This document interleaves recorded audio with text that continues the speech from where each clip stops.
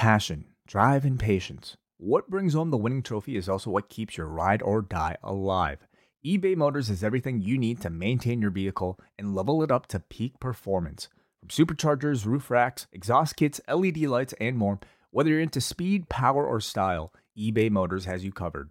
With over 122 million parts for your number one ride or die, you'll always find exactly what you're looking for. And with eBay Guaranteed Fit, your part is guaranteed to fit your ride every time or your money back. Because with eBay Motors, you're burning rubber, not cash. With all the parts you need at the prices you want, it's easy to turn your car into the MVP and bring home that win. Keep your ride or die alive at ebaymotors.com. Eligible items only. Exclusions apply. When it's time to begin, it's on the Rewind to Raw with John Pollock and waiting. The A-team that makes sense of these things we see in the ring every week on TV. It's Rewind to Raw for Monday night. Download it Tuesday morning from the Post Wrestling site. It's Rewind to Raw for Monday night on USA Now on the John and Wade Take the Mic. Hello, everybody. Welcome to Rewind to Raw. It's John Pollock here alongside waiting for a show that will... Wait, what are we going to talk about? I guess a few things happened on Raw. There's a COVID-19 test in WWE, and we're going to have a guest on the show. There's an insane lawsuit involving WWE. I don't know where to start. My head's spinning. Dude, there's so much to talk about, and I mean, we just saw the greatest wrestling match ever. So, I mean, shit, the news and the monumental events just don't end in the world of pro wrestling. As you mentioned, John, we'll have WH Park on a little bit later on in the show talking about the return of New Japan Pro Wrestling and their Together... What do they call it? Together Special? Together Project. Together Project, of course. Two random words that, fit wonderfully grammatically together. The Together Project. We'll be talking about that with WH a little bit later on. We'll be getting to some of your feedback, but first, maybe we should just dive right into the news. Yeah, so this just broke towards the end of Raw. This is the statement from WWE's Associate Medical Director, Dr. Jeffrey Dugas. A developmental talent who was last on site at WWE's training facility on Tuesday, June the 9th, has tested positive for COVID-19. Since that time, no other individuals that attended the facility have reported symptoms. However, out of an abundance of caution and to ensure the health and safety of the company's performers and staff, all talent, production crew, and employees on site at the training and production facilities will be tested for COVID-19 immediately. Following the test results, WWE plans to process with its normal television production schedule. WWE plans to proceed with its normal television production schedule. So this, first of all, out of the abundance of caution, all the people that may have been exposed, we are going to go and have them tested. Like, no kidding. That these people should be tested. Like, that to me is not going above and beyond. That is, to me, an absolute that anyone that could have risked exposure to this individual who is not named, of course they should be tested. I do not know when they learned of this. They were able to track the last time they were at the training facility, but I don't know when they were actually, they found out about this positive test. And on top of that, this comes on the day where they allowed a limited number of people, non-NXT trainees, to sit in the crowd section today as well. I would say that if they were aware of this test, I think that would have been grossly irresponsible if they had known this when they were making that decision. Anyway, there's a lot to take from all this. Well, I mean, if this was a restaurant, if this was, even a hospital, if this was like any other facility but a professional wrestling company, I think you would expect that standard. But I don't know. Who knows? Because clearly this show was done from, I would assume that SmackDown tomorrow, or Friday would have been taped as well tonight, correct? Yeah, they were doing Raw and SmackDown today, this week's episodes. So yes. I think we can assume that both of those shows went without any sort of interruption. And so the question of when they would have discovered this, it certainly is. We don't know. It would be really, we don't know. But the news came out right after Raw? This was just before Raw ended. Okay. So, like, within 15 minutes of Raw ending was when I saw it.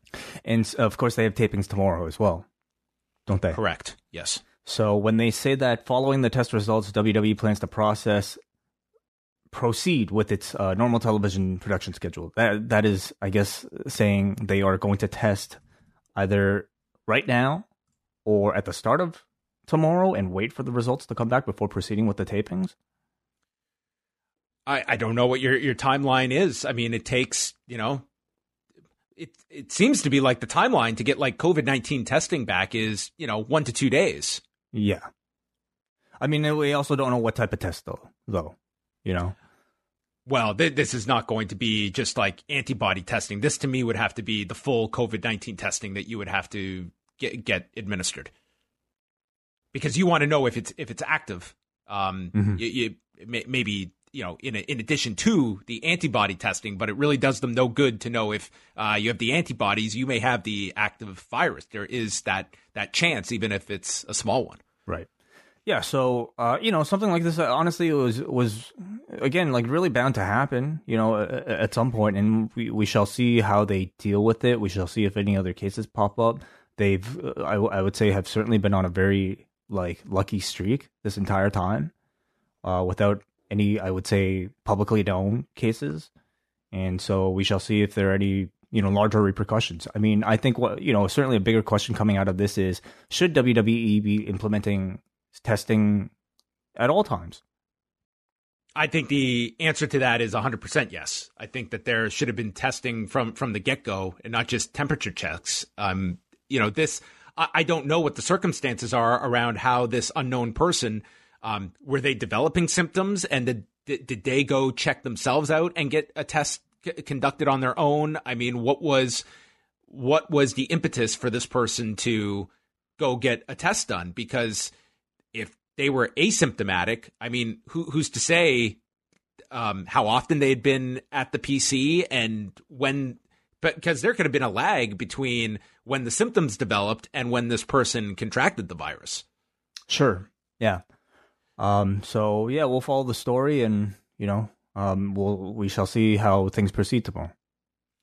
Another thing, and it was brought up to me tonight, is as well that as we're seeing not just the trainees that we've seen for weeks, but tonight, utilizing non-trainees as well. It was like Brian Alvarez had reported this, that a small number were going to be brought into the PC for the tapings, including some that I guess were friends of the performers, but it was a very small number. But as we watch all of these people weigh, not one mask. We have never seen one mask on WWE programming. And I can't speak to whether that is a policy or not, but it's very evident as a viewer at home watching this, and you're seeing no masks. And that's something we cannot say about other shows we're watching now, whether it be UFC, New Japan, All Japan. I mean, all these other places that are doing these empty arena shows. I have not seen one mask on WWE programming. Well, I don't, like, the one time I do recall seeing a mask was when Hunter did that anniversary celebration deal, and then he was about to spit that water, and then there was a PA wearing a mask who was there to basically play sort of like it's almost like a sight gag. Yeah. You're right. Like, you're right. He's representing they did have that. He's representing like the government, mandating him to not spit that water. But we don't know if people behind the scenes are wearing masks. I would certainly hope so. I mean, I haven't really paid attention to whether or not the cameramen are, but we absolutely know. I think we could say that none of the NXT performers that are sitting in the crowds are wearing a mask. And I feel like that isn't that the case with AEW as well? Like, have you seen any of the roster wear masks? Only, Jake had one, and then somewhat. Took it off. But again, took it off. But they do have testing. Like they are testing everybody, and the Bucks even on Being the Elite again mentioned today that they are going through tests every single time, and that's something. And the Bucks have been wearing masks. You've seen on their videos and such. But yeah, on TV you're not seeing them. But yeah, They are doing the COVID-19 tests. I think regardless, I think that masks. I think more and more it's becoming like you should have a mask, especially if you're not testing. That is really the big difference here. And some people have brought up how New Japan's not doing all of these standard tests. Number one, they are doing antibody testing, which is, as far as we know, more than what the WWE is doing. Also, Japan and how what the status of COVID-19 in that country is no comparison to what the status of COVID-19 is right now in America and specifically in Florida. Totally different cases. So I don't think you can make that comparison, and I would say it absolutely is like the responsible thing to do at the very least if you're not going to do testing, to allow your talent or at least offer masks available to your talent.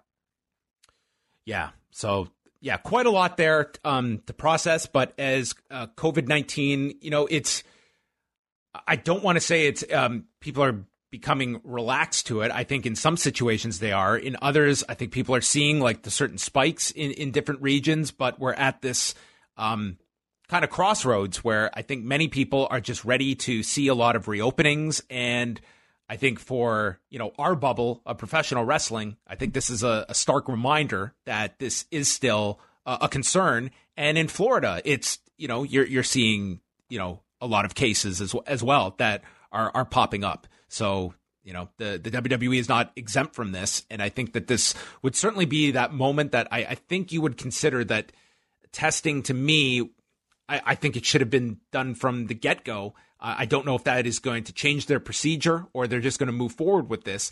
And conversely, does this one get any more attention than the one that essentially got swept under the rug back at the beginning of all this, when there was an unnamed person in WWE who did test positive, but that did not blow up to this big story. Nowhere in comparison to, when Jacare Souza and his cornermen did for UFC. That was a much larger story. I think the fact that they haven't been, doing testing, unlike AEW, unlike UFC, that might be an issue that is starting to come up. I feel like it's sort of gone under the radar because they haven't had any positive cases. But I think now, seeing what other companies are doing and the procedures that they're taking, and WWE in contrast, like perhaps even the biggest company out of all of them, choosing not to do testing yet, allowing people to go into the crowds and just proceeding with like as many shows as they have. I certainly feel like that's something that will probably get a lot more attention.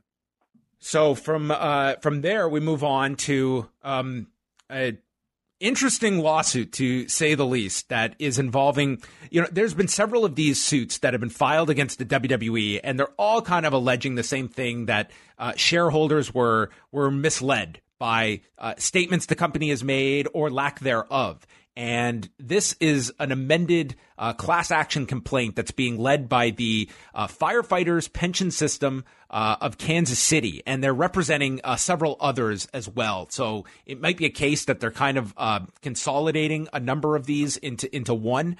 But there was this new 140-page filing, and it covers this period from February of 2019, February 7th of last year, to February 5th of this year. And it's a series of complaints and things that they are alleging the WWE to have committed. And it goes back to their informing investors back in June of 2018 that they anticipated their revenue from current and new content agreements to grow from $235 million to $435 this year. And part of that included their deal with the Middle East, where they were on this broadcaster OSN that was up for a renewal in 2019.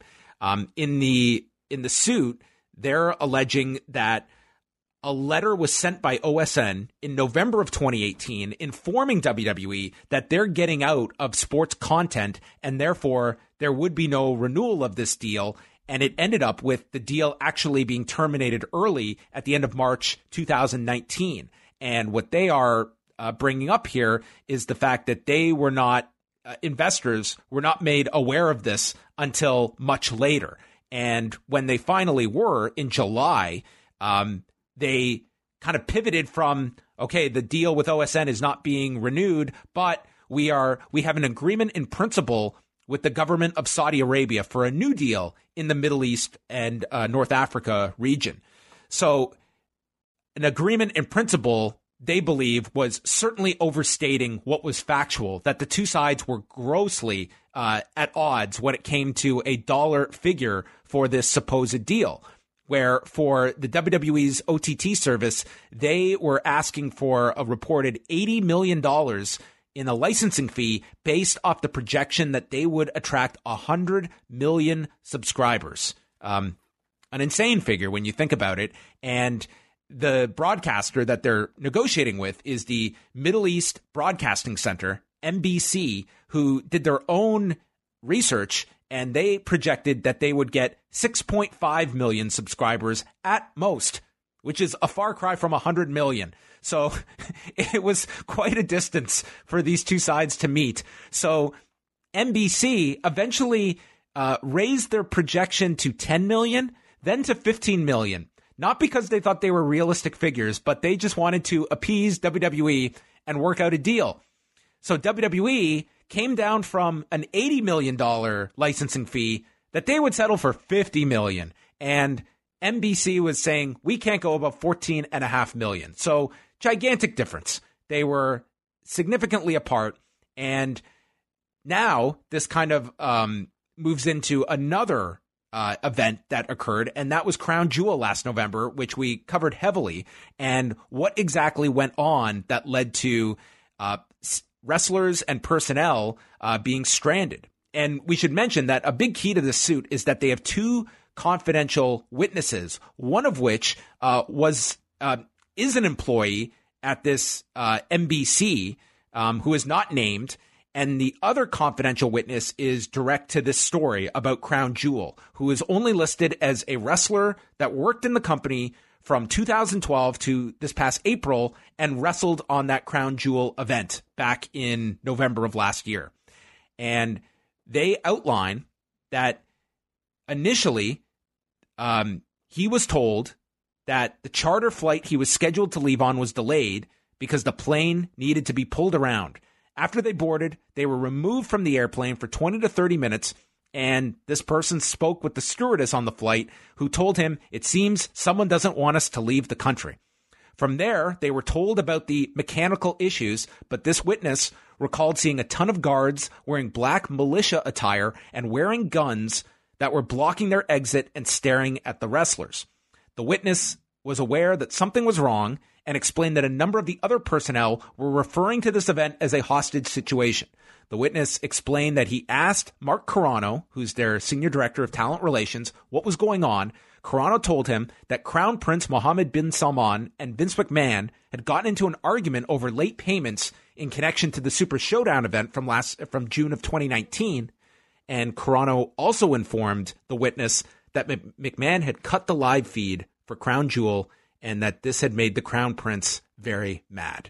So that is what is being alleged in this lawsuit. These are not proven, but the fact that they have a witness that it's a big difference from someone that is willing to talk about this privately and someone who, in theory, you would think would be willing to state this under oath as well. So I think it gives some credence to what we had heard last November, which this is very consistent with what we had heard from Hugo Savinovich, what had been reported in other outlets as well. And the fact that, there is, this, if you look at this lawsuit, like this is, it's pretty much like there's some great detail that this suit has gone to explain the WWE's business position and a lot of these allegations. So basically, a group of stockholders are complaining that WWE hasn't been as transparent about the MENA deal, and as well as about what happened, particularly in Crown Jewel. And here comes all this dirty laundry. And in concert with that is that what they believed were some unusual and suspicious amounts of stock that had been sold by executives in the company. One of the examples is Vince McMahon in early 2018 selling a ton of stock.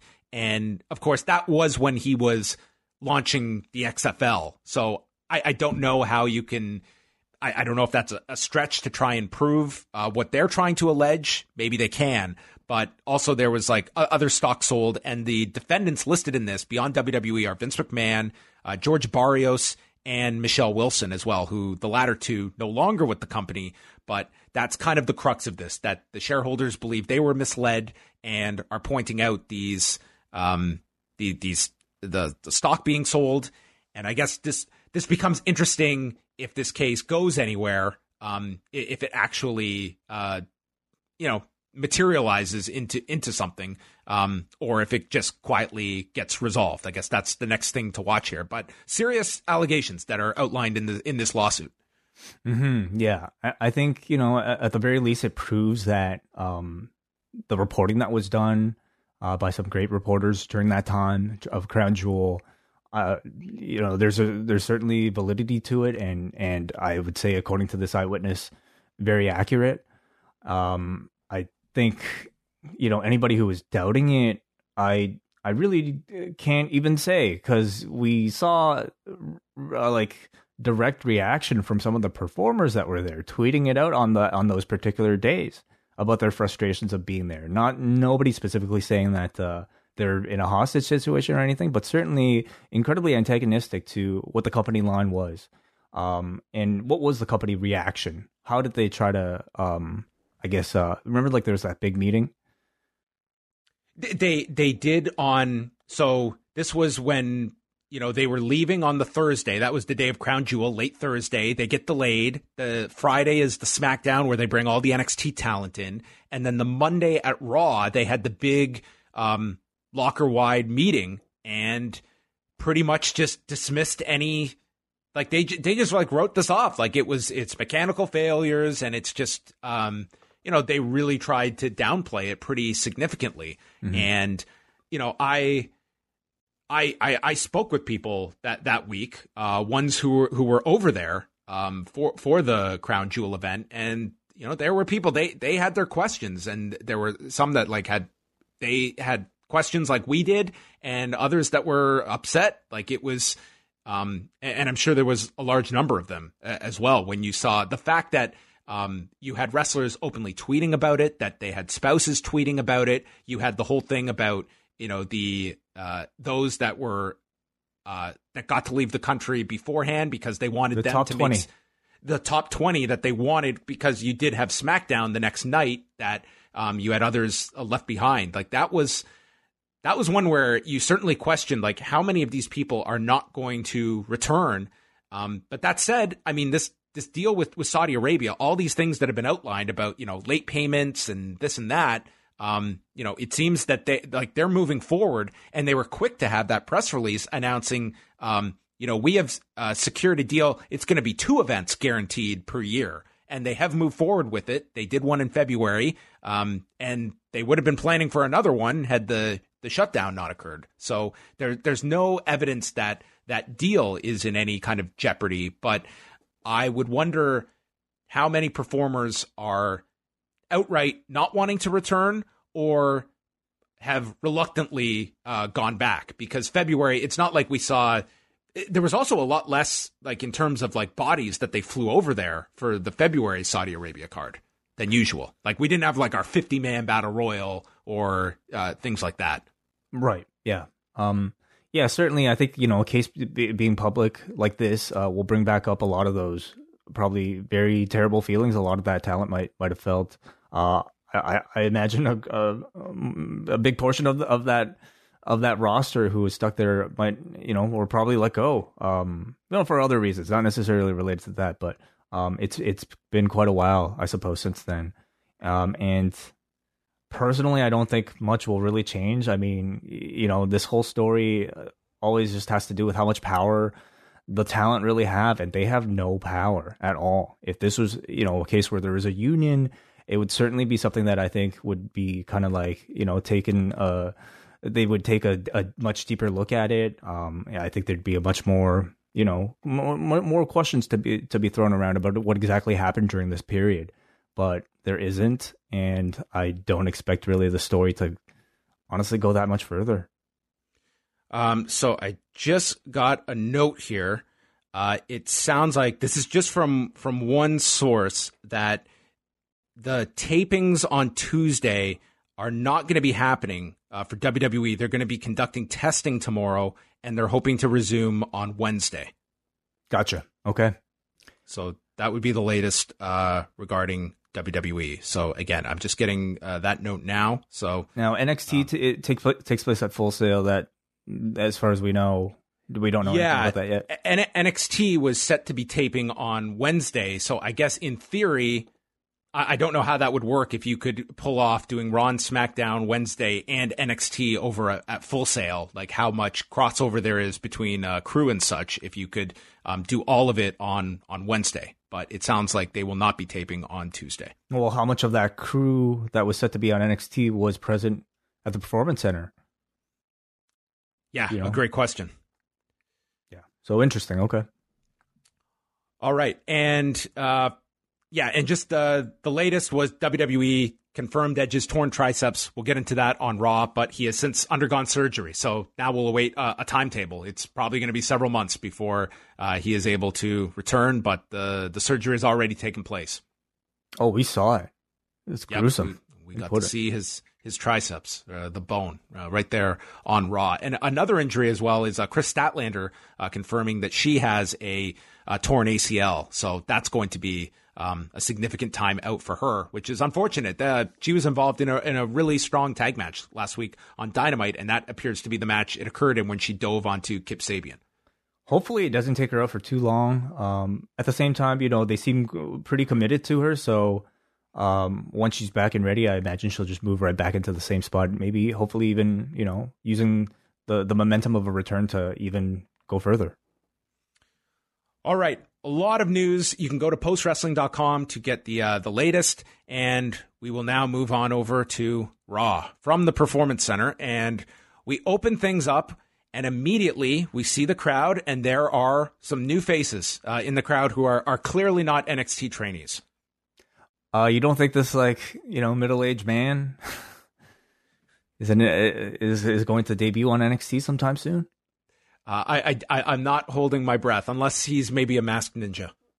Interesting. Yeah, so they've opened it up. I mean, to what did you say, John? Like friends and family and just I don't know what the exact it sounded like it was like there were like legit fans here, and some of them I think might have been like friends of, performers or such. It was obviously a very small number. Like it seemed like it was just that one section. Like it seemed to be a very small number. I do wonder, like, what kind of went maybe behind a decision like that, and I do wonder if it had anything to do with perhaps some of the criticism that's been laid upon this, like, very, very staged, robotic NXT crowd. I felt the chants, like, were a bit more organic today. I heard a Jerry chant during that Lana Lashley segment. Yeah, nothing like a 25-year-old chant to really scream 2020 at you. I guess Jerry is timeless. Timeless. They'll be chanting that in 2045.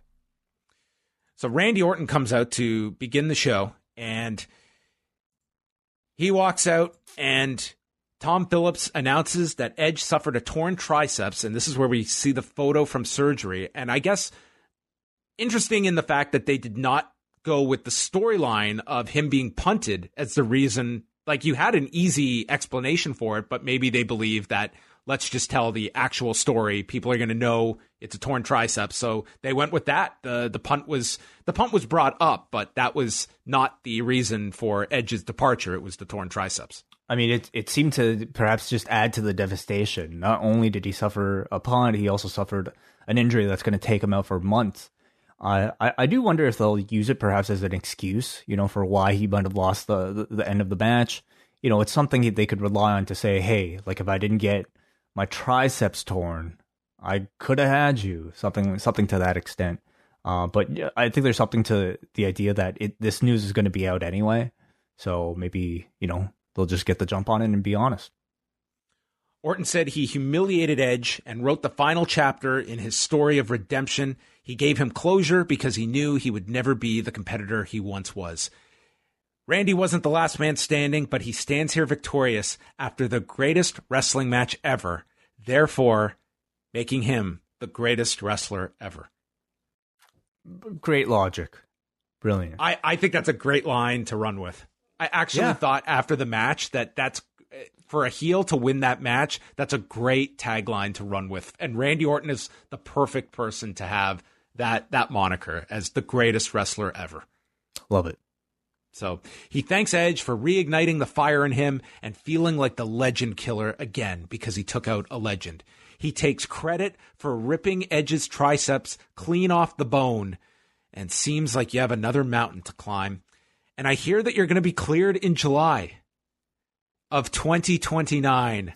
And I hope our paths cross again in another 9 years. A great line here from Randy Orton, who, I mean, seems to have come out of this program with Edge while the Edge feud is on pause.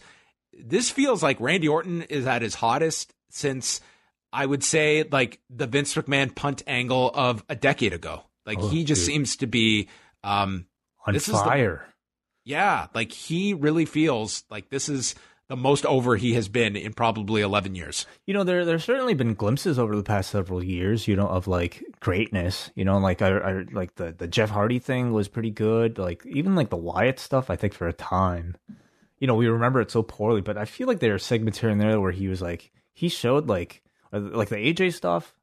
Did he do something with AJ or was that Joe? Anyway, I might be getting he did. Randy and AJ had the Mania program. I might be getting my family stalkers mixed up here. But certainly there have been like, you know, moments of greatness, but like nothing I would say that's been completed with a great match. And I think a lot of people will agree that last night's match was a great match, regardless of what you consider to be a match, you know, whether or not it needed to be fully taped from start to finish without any interruptions, or if it was pieced together, whatever. It was a great performance.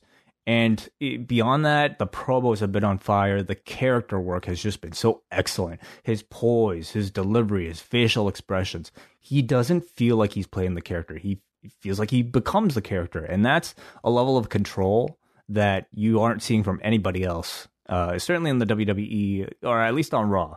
And really within the, like, you'd be hard-pressed to find even throughout the entire industry. Christian interrupts him. He comes out and calls Randy a son of a bitch. He says Edge's career isn't over. He's never going to quit because he will get his closure on his terms, not Orton's. Orton says, this is not about Christian. You're just jealous of Edge. And what you want is one more match. Christian denies this, and Orton knows he isn't medically cleared, but he has a way around that. An unsanctioned match. And he offers to have that match with Christian tonight, but the offer expires at the end of the night, and if you don't accept, well, I guess you're a coward. And Orton leaves, and leaving Christian to ponder whether this was the way around it for Daniel Bryan all those years. He could have just had unsanctioned matches year after year to get around not being cleared. I mean, he really took the long way back to WWE when he should have just asked Randy. Randy had it right off the top of his head. Yeah, I didn't realize it was this easy. But like you have to get the person to agree, right? Like what? An active performer has to suggest it? Did Christian have to sign anything tonight? Was there any hold harmless agreement? There was nothing of that. I think WWE, I wonder how... Oh, there was a verbal agreement. He walked out on stage and said, I accept. I guess they did get that recorded into the historical record. So, yeah. Yeah, interesting story. You know, it's a hook that I think... you know, of a man returning from retirement that you could even save it for a pay-per-view, but they decided to save it for Raw, and I think we would understand why by the end of it, but I thought it was a really good hook for this Raw. I mean, this to me was the ultimate test of will anyone stick around for that third hour? Because, you know, you could argue that this probably should have gone on maybe at the end of the second hour, because, I mean, just nothing, that last quarter is typically like the lowest every single week of all the quarters. They put something huge into that final quarter. We'll see if Christian, the tease of a Christian match would be enough to hook people, because, you know, Christian, I think that means something to the audience. It's not, you know, he isn't a gigantic star, but I think that it was certainly a big hook, I would say. Well, the fact that you're getting the match, or at least they suggested that you would be getting the match at the end of the night rather than just, you know, getting a contract signing or a promo. I do wonder if it would make any difference. After that, we go backstage and Charlie interviewed Angel Garza with Zelina Vega. They replayed the final minutes of the Cruz Andrade match from Backlash. And tonight, he's got a rematch with Kevin Owens. Andrade walked in, shook his hand. He hopes he beats Owens. And then I don't know what he said here. I tried really hard to make it out, and I listened to it 3 times. It seemed that he issued some kind of a warning to Angel Garza, and Vega was distraught by this. Right. I took it to be some sort of like, sarcastic good luck. Almost like, you cost me my match last night while trying to help me. Well, maybe I'll try to help you tonight. That type of thing. So we had Kevin Owens and Angel Garza. It was Andrade's music played, and he ends up coming out midway through the match. Owens just keeps attacking him. And then our prelude to the finish, the pants are off fairly early. He avoids the stunner, and Vega just gets tired of Andrade and Garza arguing, so she leaves. She's sick of this. Garza goes back to attack. It was weird. Early in the match, Tom Phillips noted that Kevin Owens has an injured left knee, but then later in the match, Garza's working on the right knee. So we had our knees mixed up, it seemed. Owens can't hit the cannonball because his knee buckles, but then Andrade gets on the apron, distracting Garza, and it leads to Owens hitting the stunner and winning the match in 6:42. Yeah, so it was a match. It was, honestly, I paid a bit more attention just to the angle. The match itself was just a way to get to it. I think at this point, I feel like Kevin Owens is sort of just... Well, this is not his storyline. It's not, but the problem is he doesn't have a storyline. He just seems to be the guy that is the utility guy for these different programs. And I feel that he is someone that, how badly do they need a heel on SmackDown, that I think he could be he could be in a much better role than he is right now. This isn't an awful role, but to me, it's not utilizing this guy to his best abilities. I think there's certainly there's always going to be the temptation to revert Kevin Owens back to being a heel, because we know he is one of the best at it. They were doing pretty well with him as a babyface up until COVID kind of interrupted everything. And so I feel like they'll see it through a little bit longer, but it does feel like that, they haven't been able to build him back up to that status for, ever since he returned. So yeah, they could possibly do that. Vega came back as they were arguing and said they need to start fighting together. They both want the same thing. So they're either breaking them up or turning them into a tag team, Either way, it seems like they're getting a new direction, which I think I'm happy to see, because these two with Zelina have been jobbed up for so many weeks now. They've really they felt pretty stagnant to me. So one of the big concerns I would say about Paul Heyman leaving the show would be to see, whether or not somebody who has been pushed recently, like an Angel Garza or Zelina Vega, will continue to receive that attention. And at least for this week, it seems like they still are. Yeah, and I think the jury is going to be out on some of these. We'll see, Andrade and Garza. There was a time, certainly, that the show was almost being built around Zelina Vega and her squad, and that's been diminished, but that wasn't overnight. That's kind of been a progression over the last month, I would say, of them kind of being taken away from working with Drew McIntyre every week. They're like the B-level villains, that Drew will beat up repeatedly to get to the pay-per-view. Yeah, they went from them to Lashley and MVP. So that was kind of the transition there.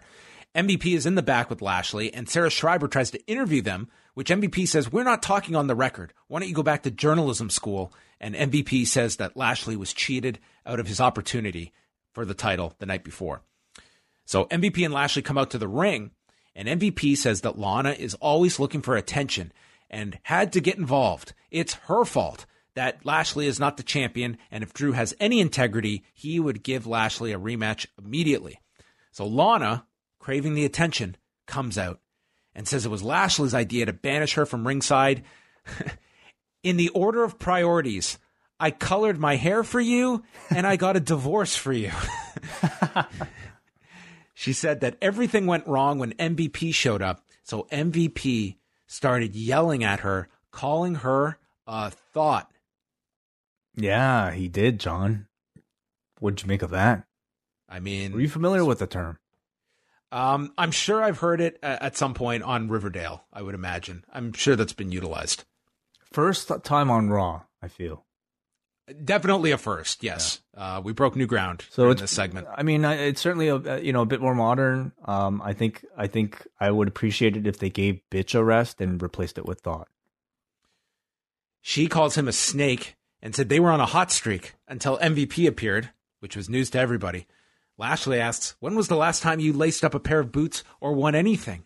You're just busy getting likes and putting our personal life all over social media and using me to become famous.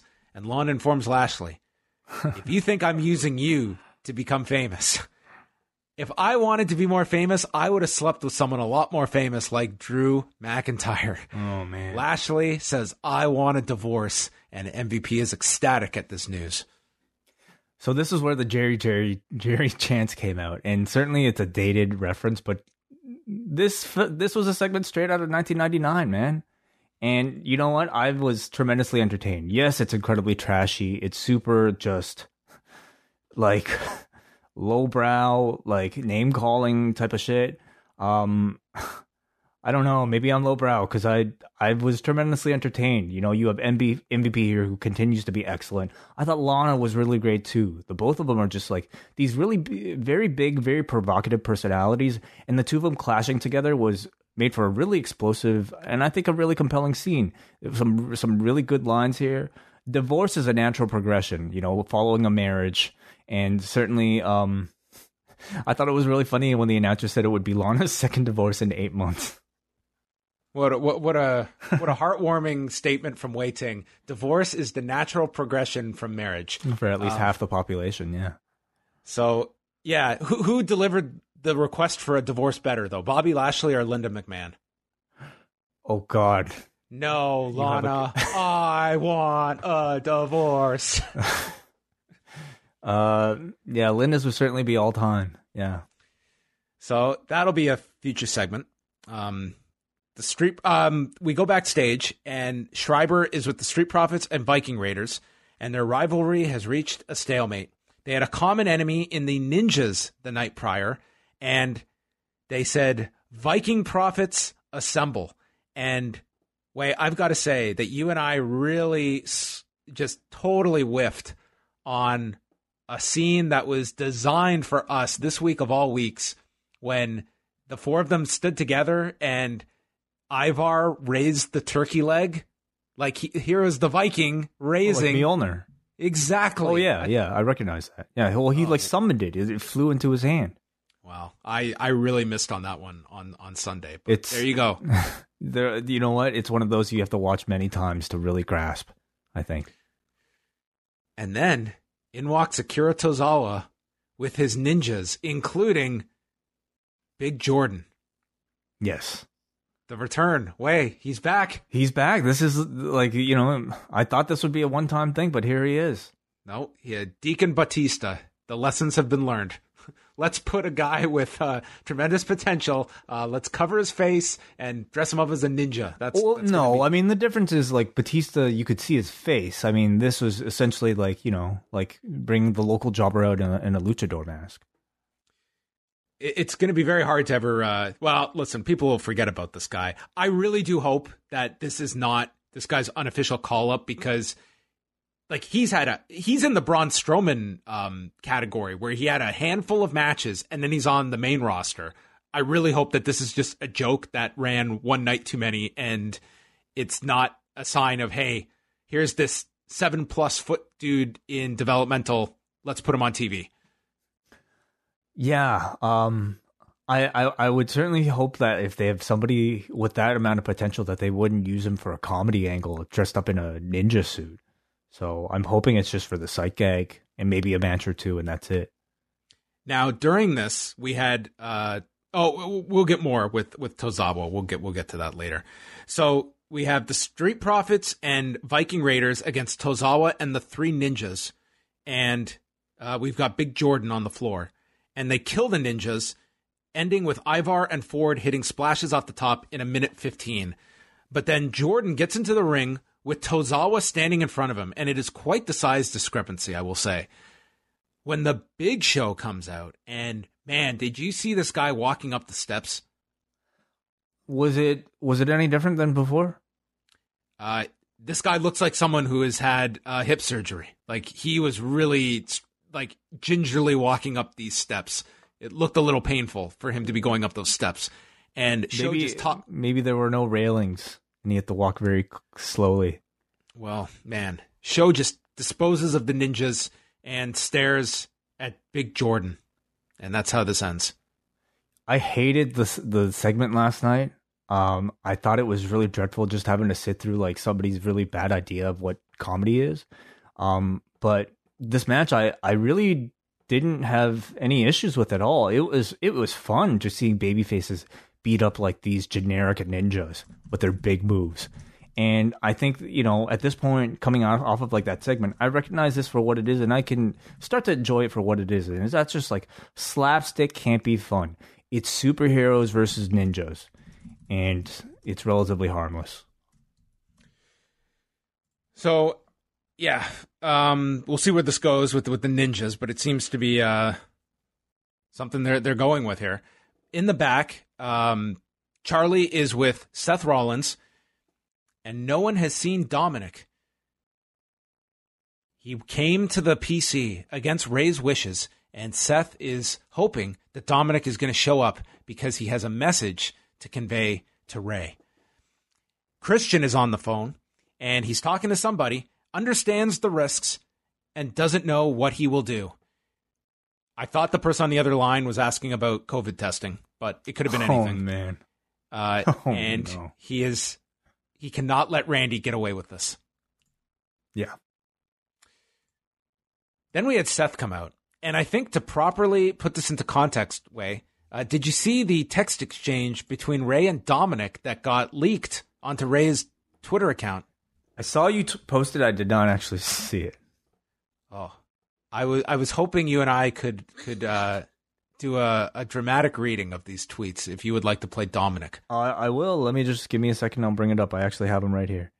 Okay, so if anyone missed these are on Rey Mysterio's on his Twitter account. Screen grabs of his text messaging conversation with son Dominic and learning of his son's whereabouts. First of all, I mean, is Rey Mysterio blind? Like, look at this font size. He's a big font reader. That's okay.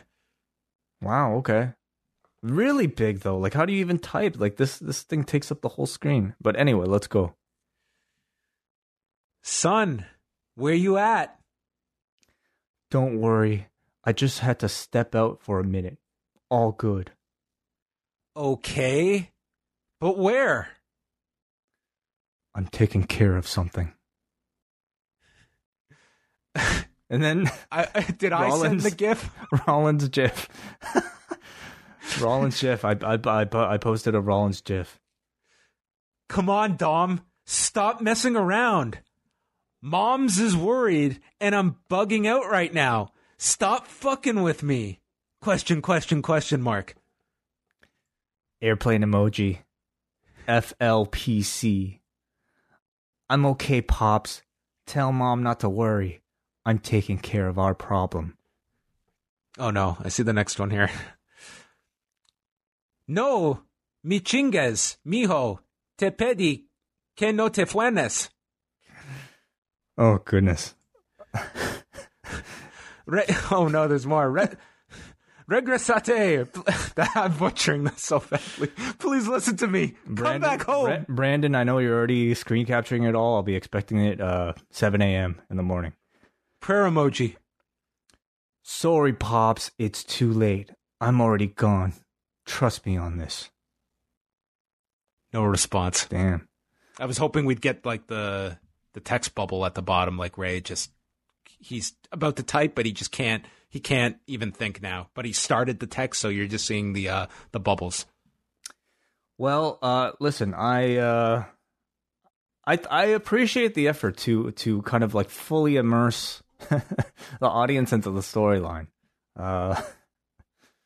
Yeah. Cool. Okay. So there you go. That was the text exchange. Do you text with your father at all? Oh God, no.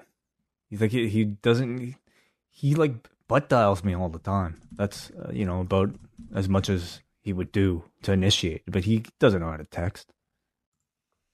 Your dad? My dad does not text at all. No, can't say that. If I disappeared, that he would be alternating between languages, asking me where I am. So Seth comes out. He says Rey is a hero. He sacrificed himself for the greater good and the future of Raw. But Rey has declined his invitation, but Dominic accepted. Rey appears on the screen. He did not know Dominic was coming to Raw until it was too late.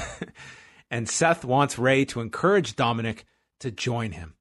Rey calls him crazy. And Murphy and Theory are busy looking for Dominic. And he says that if Dominic is not part of the solution, then he's part of the problem, Rey. And Rey promises to end Seth if you touch my son.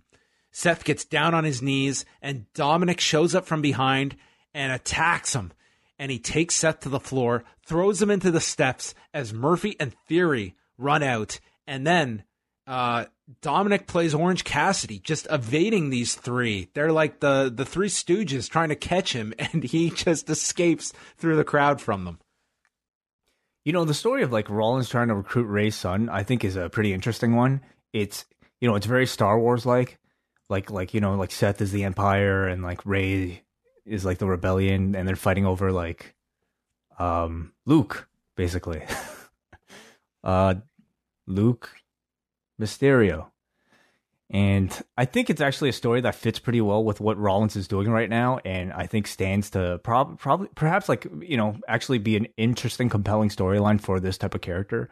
I thought Dominic went through all that physicality pretty well, and overall, I actually enjoyed the segment. I thought it was one of Seth's best since the character's debut. Yeah, and they announced Rey will be back next week, so obviously him and Dominic probably did share a plane. Coming here for at the time, back-to-back tapings. Now it looks like Rey will probably be there a day extra. Sure, a plane. What do you mean? Rey didn't know where he was, Dominic got on the plane emoji FLPC by himself. So after that, we had MVP and Lashley in the back. R-Truth walks in, and Truth gives him his sincere condominiums over his loss. Went to Claymore country, and now you're getting a divorce, and he's chased off. This was an odd segment.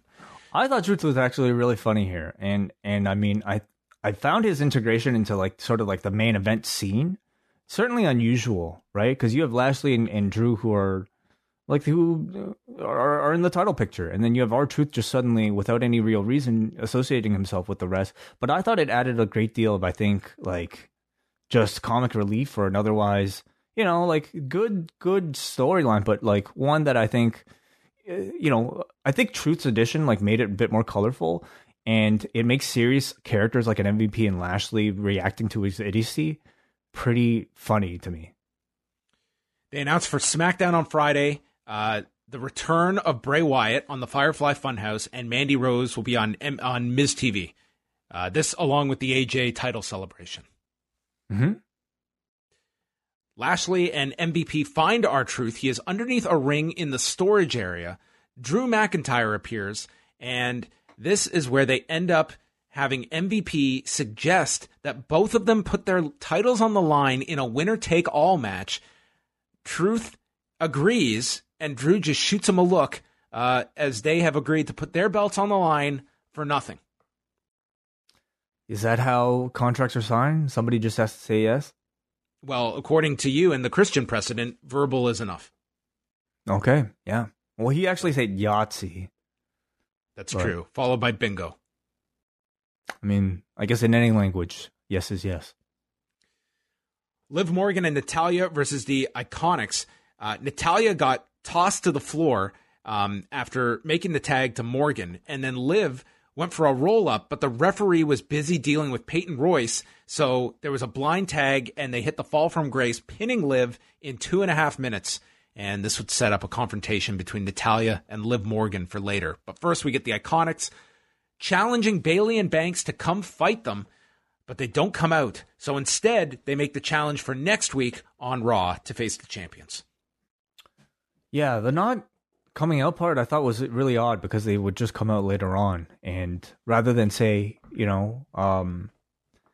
we'll await your answer later today, it was just they went off air basically, confident that they were going to get the match next week.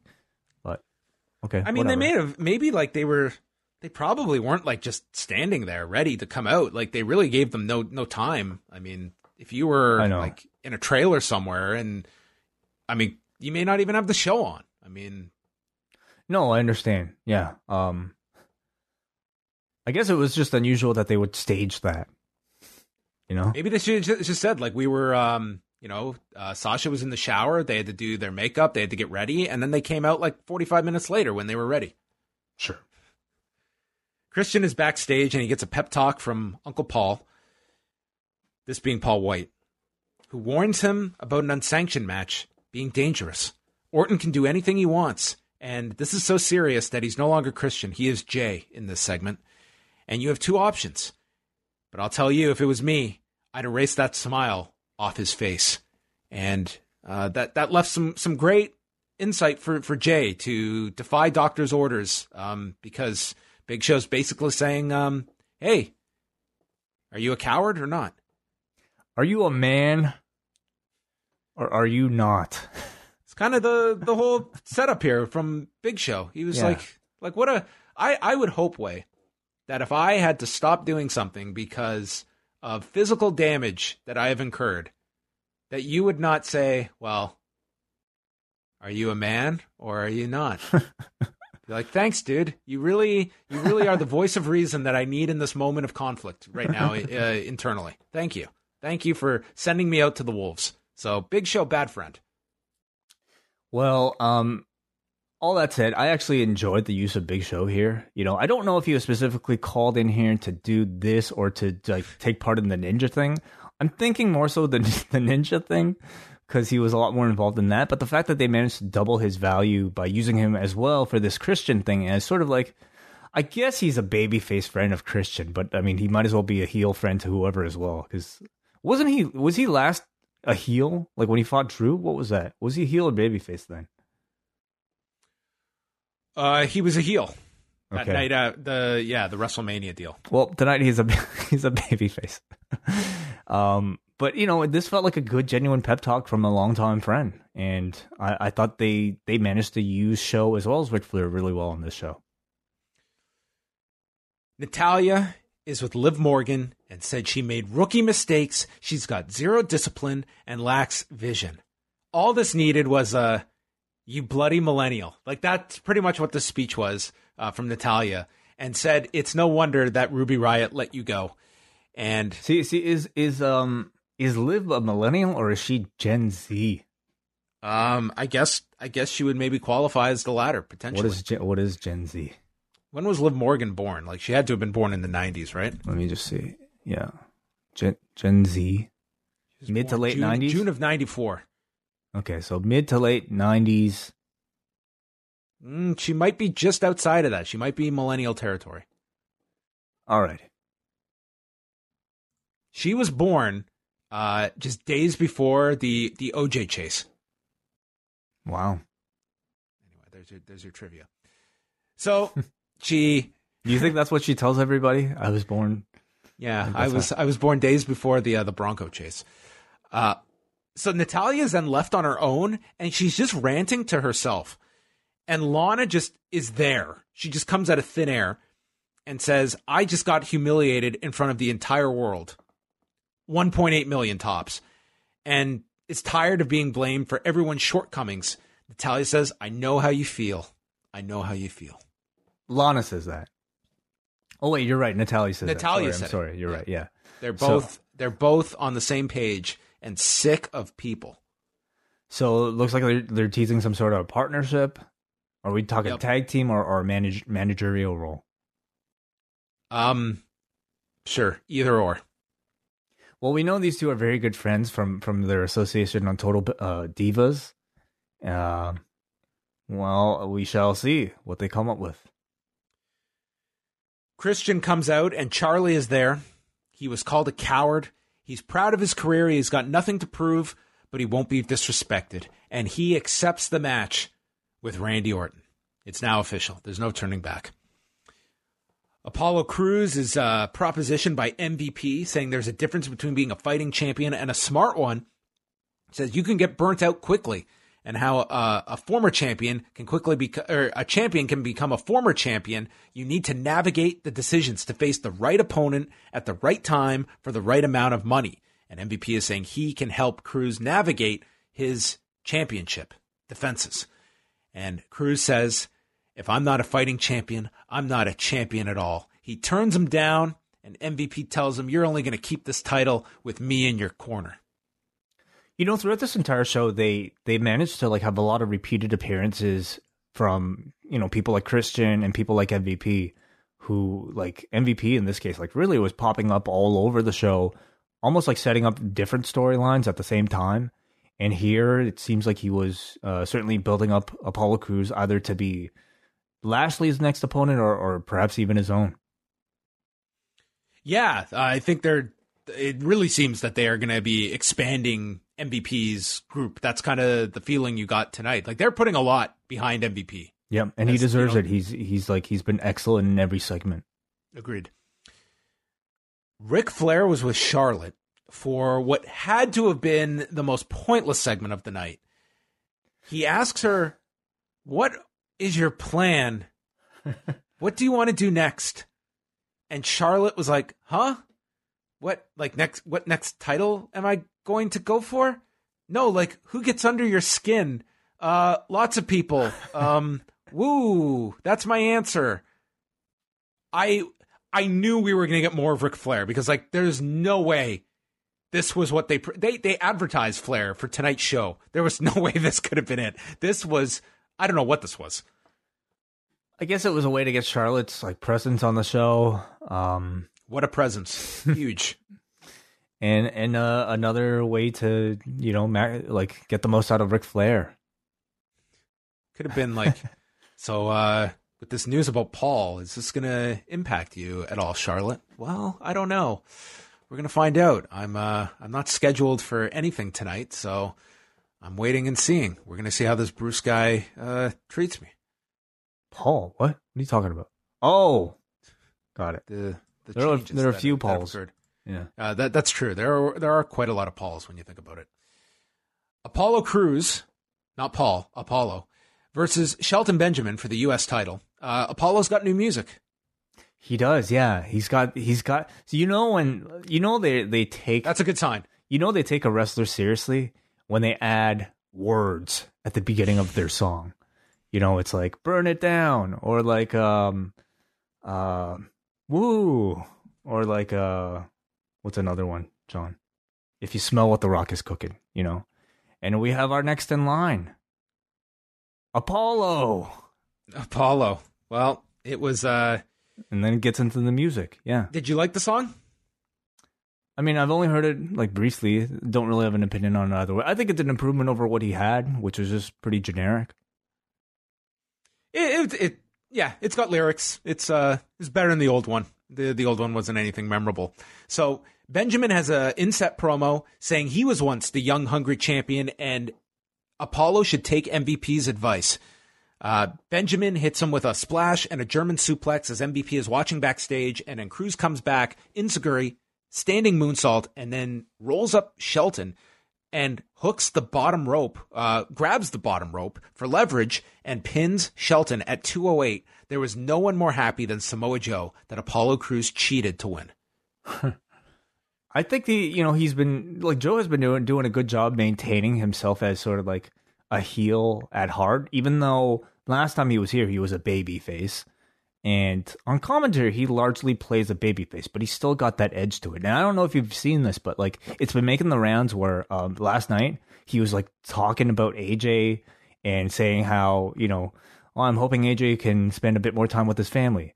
And then he just gives this death stare to the camera. Like, just to remind us that this guy has quite the history with AJ's family. Well, they brought you up to speed to remind you. The idea, I guess, with this match is to show that Apollo isn't just like a goody two shoes who only follows the rules. He he is, you know, a babyface, but he's somebody who's smart enough to be able to take advantage of the rules when he needs to. He, unlike, you know, what MVP suggests, Apollo believes he is a smart champion. So I enjoyed this. It was something different from your kind of usual babyface win for Cruz, adding a little bit more depth to the character. Charlie was with Asuka, and she just cut a promo. Nia started this fight. She's going to finish it for the rematch later tonight. Drew is with R-Truth. Truth went and spoke to the powers that be, and now only Drew's title is on the line. So if R-Truth loses, Drew loses his title. But Truth has nothing at risk here. It's all on Drew to make sure he can keep his title. Yeah, I wonder how that negotiation went. Yeah, this was didn't go well for R-Truth. It went great. Yeah. He has no problem here. It's Drew that got kind of outsmarted. The Street Profits and Viking Raiders are going over suggestions of what they can do next to top one another. They suggest chess, Uno, a chariot race, which piqued my interest. Big Show enters, and he suggests, Ivar brings up carpool karaoke, and he says, no, never again with the carpool karaoke. Big Show says they should have a title match next week, and they all agree, and they start dancing. It's the weirdest stipulation of all. A wrestling match. Oh, my God. Did you notice that tonight, I mean, one thing that, you know, we'll get the occasional title match on TV when it's something, you know, nothing like tonight, though. They did 3 title matches tonight, and it's very rare. That seemed to be one difference this week. And next week, we've got 2 title matches on Raw. So I wonder if that's like a small thing that they're just deciding to make some of these matches feel more important, is put the titles on the line more frequently. Sure, yeah. Honestly, I didn't even really notice all that much, because I don't know how important title matches are these days, especially when it's R-Truth and Drew McIntyre versus Bobby Lashley and MVP. You know, it wasn't necessarily like there was that hint at all that any title change was going to occur, nor was there any prestige really attached to it. But I guess, yeah, why not? I mean, really, your TV should be your priority. You know, you're getting way more money from a TV show than you might for a pay-per-view. Also tonight, like nothing in terms of, you know, hinting at Extreme Rules. You know, it just seemed to be more so. How far are we? Yeah, we have a month. It's not, you know, essential. 19th. Yeah, July 19th. So I mean, they've got time. Right. Just not really a big focus of, you know, any certain directions that they're going. But I guess you're getting some hints. So Drew and R-Truth versus Lashley and MVP. Truth is like annoying Drew at the beginning, where Drew is just looking all frustrated in the corner and is just, I kind of like, it just felt like a little weird for Drew that he's like, this has been the guy that has always been one step ahead of the heels throughout this whole thing. And now he's like been outsmarted by R-Truth. But this all kind of worked in the end. I mean, certainly it was odd, I think, to start without, you know, like knowing the full picture, because Drew up until this point has been proven to be pretty infallible in terms of just his confidence. You know, he's not really concerned about everything. The guy goes up against Brock Lesnar at WrestleMania, and not for a second does he appear scared or something. But in this scenario, when he's put in a situation where R-Truth might lose his belt for him, he like stresses the fuck out. And you know, it all makes sense by the end, but it was definitely like unusual. Yeah, after Truth is getting beaten down, the tag is made to Drew. He hits the Future Shock DDT on Lashley and then attacks MVP on the floor. Lashley ends up making the save, and then Truth takes Lashley out to the floor and does a drop toe hold, sending him into the steps and setting up Drew to hit the Claymore to MVP. But instead of him going for the pin, he tags his partner, and R-Truth splashes him off the top, and it's R-Truth that pins MVP in 9 minutes, 11 seconds. R-Truth is not the new WWE champion. Drew retains. Yes, that's right. I thought it was really interesting how they like decided to do all this, and really, I think by the end of here, they managed to use R-Truth in a way to make Drew McIntyre a little bit more interesting. It seems like they're going with some sort of like, you know, odd couple dynamic between R-Truth and then you have Drew McIntyre, who's like more of the serious guy. And rather than having Drew going from being completely concerned and totally like, not taking this dude seriously, he goes from that to earning his trust and earning so much trust that he's even willing to let him do the pinfall at the end here. I mean, Phillips did describe it as Drew having so much confidence in the Claymore that he's in like no rush to go for the cover. So like he did explain it that way. But at the same time, I mean, it seems to me like they are going to do something more with Drew and Truth here. Otherwise, I wouldn't think that they would let Truth get the cover just like that. But overall, I thought it was like a different set of emotions that they put Drew McIntyre through, and again, like adds a bit of depth to whatever he is. Do you remember that this was the format of the match that David Arquette won the WCW title? He was teaming with DDP, who was the WCW champion, against Eric Bischoff and Jeff Jarrett, and DDP helped Arquette win, Arquette won DDP's title by pinning Eric Bischoff. So DDP was a champion at that time? I totally don't remember all that. Well, why did he do that? Did he like screw himself, or did he knowingly screw himself, or not? Well, I can't remember the exact ending sequence of the match, but it was like DDP celebrating with Arquette at the end that, hey, look, you've won my title. Now in fairness, didn't see it coming, man.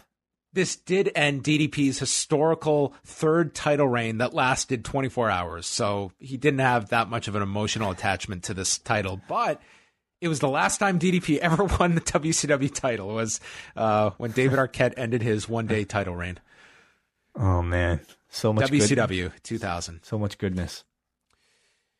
Ric Flair meets with Christian in the back, and he tells Christian, you're not ready for this. Orton's at the top of his game. He's untouchable. And Christian says, I can't forgive him for what he said. And this doesn't read as well as it played out. I thought this was a great segment between these two. It just felt like a real conversation of somebody warning the other. I thought this was great. Absolutely. I felt the same thing about their little interaction on the kickoff yesterday. I thought Flair sounded like, surprisingly good when I feel like previous, scenes we've seen of him on TV have all been either really scripted or just like, reducing him to just catchphrases. Here, he actually like gets to act and gets to play Ric Flair, or at least a version of Ric Flair. And he felt really genuine here. I agree. Yeah, very good segment. Bayley and Sasha came out, and it's Bayley's birthday. She's 31 today. And she said it's going to be her celebration week. She spoke about her hair and what she did with her hair. She shaved a birthday cake into the back or something. She is looking more and more like Rachel Maddow by the week. I don't even know who that is. Who is that? Cable news host. I'm gonna MSNBC. Google her right now. I guess. Not quite. She's got brown hair, short brown hair.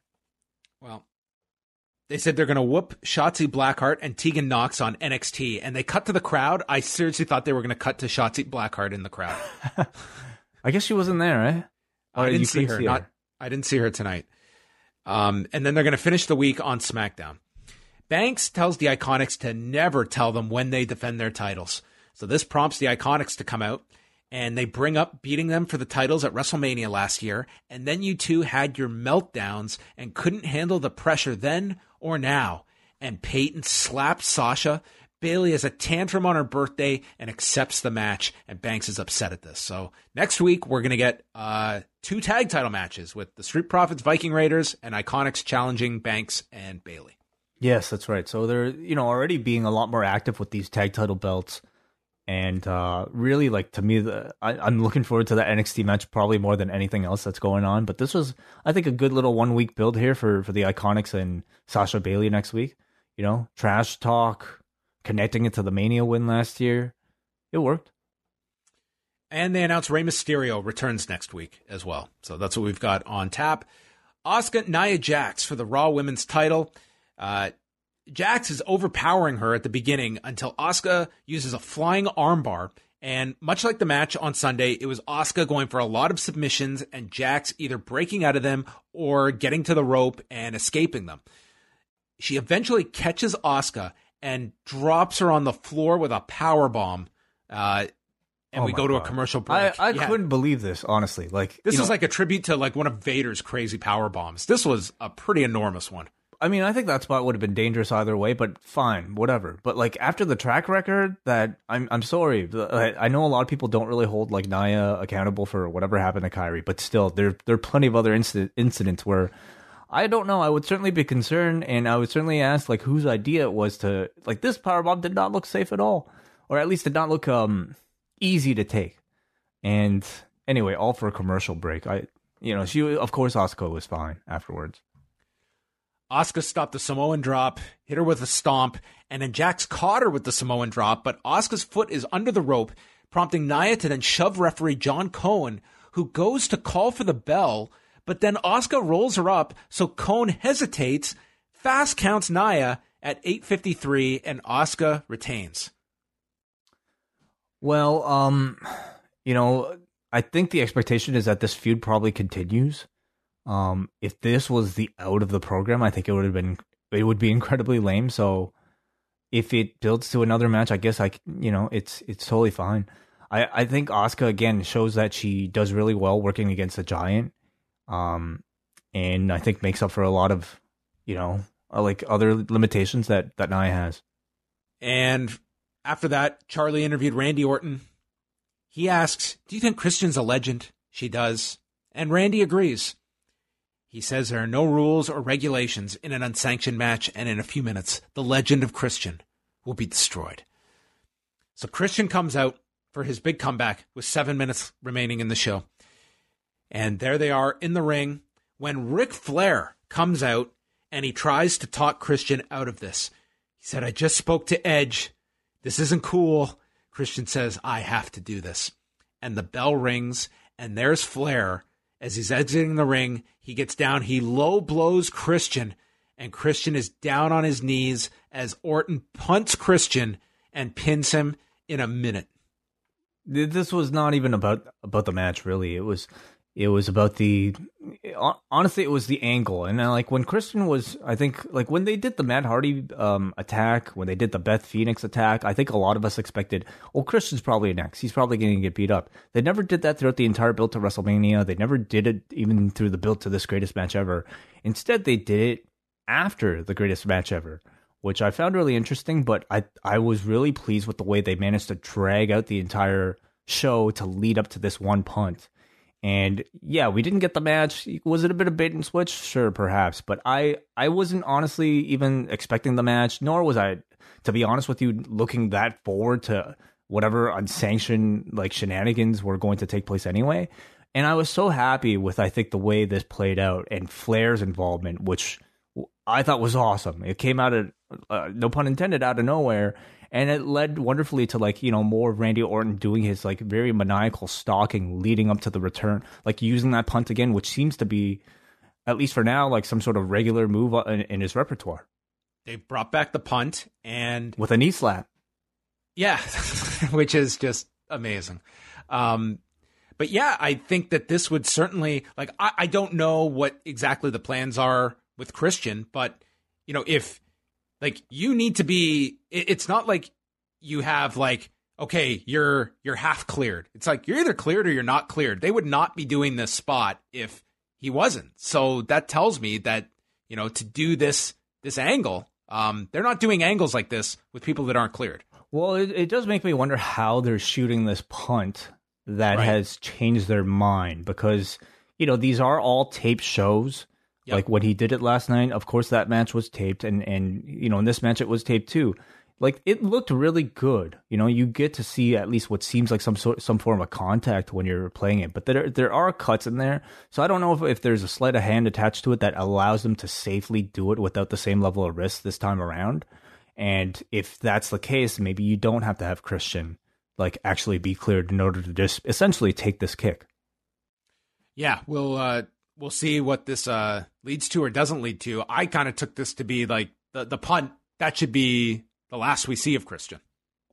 Yeah. And so where does Orton go from here? Like, who would avenge, either of these guys now that they're both gone? Rhino. Yeah, I don't know about that. Yeah, I don't know. They didn't have too many friends, the two of them, I guess. Kurt's gone. Yeah.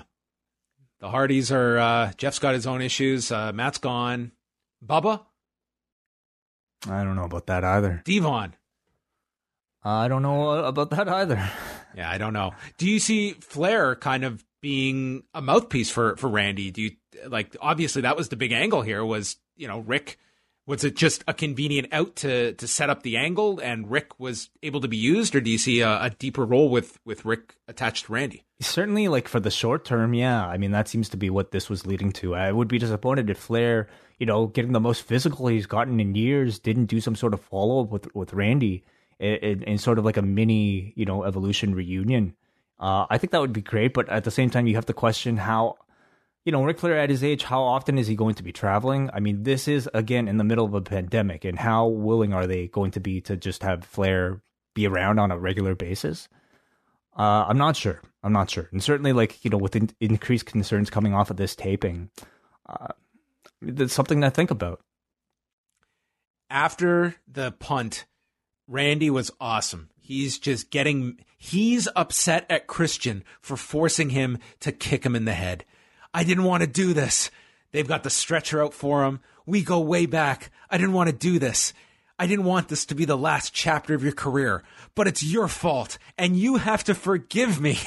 I can't let you destroy my livelihood. If it comes down to me or you, it's always going to be me that I pick.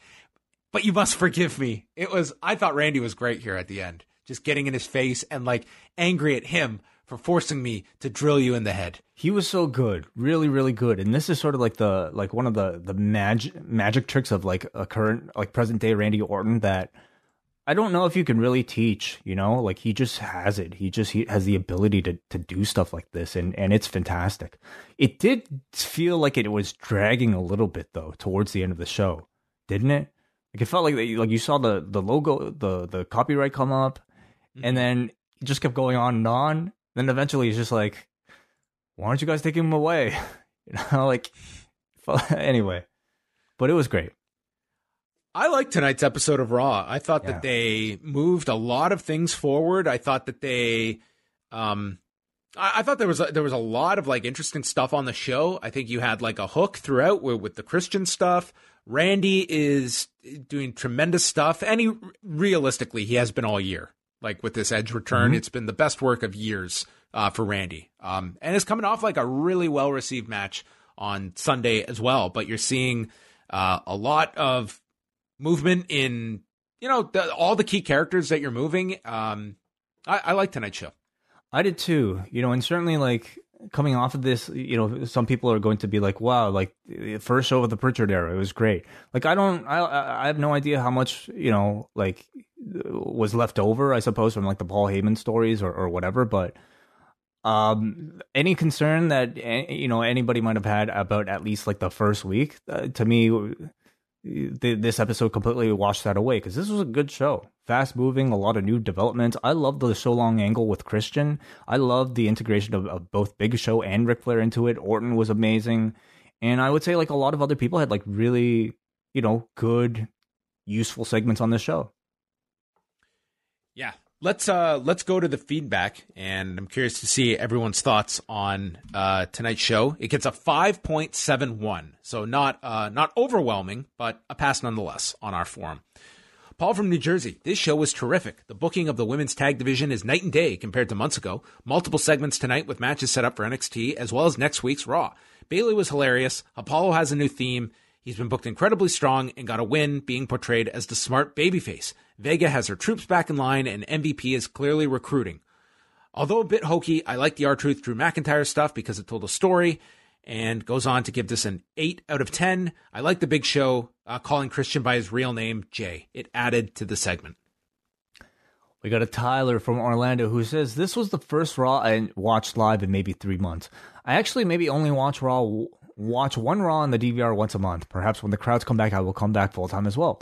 Tonight I watched because of the rumors on Twitter about my second favorite wrestler of all time possibly making an in-ring return. Although it wasn't really a match, Christian being a major part of the show again made me very satisfied.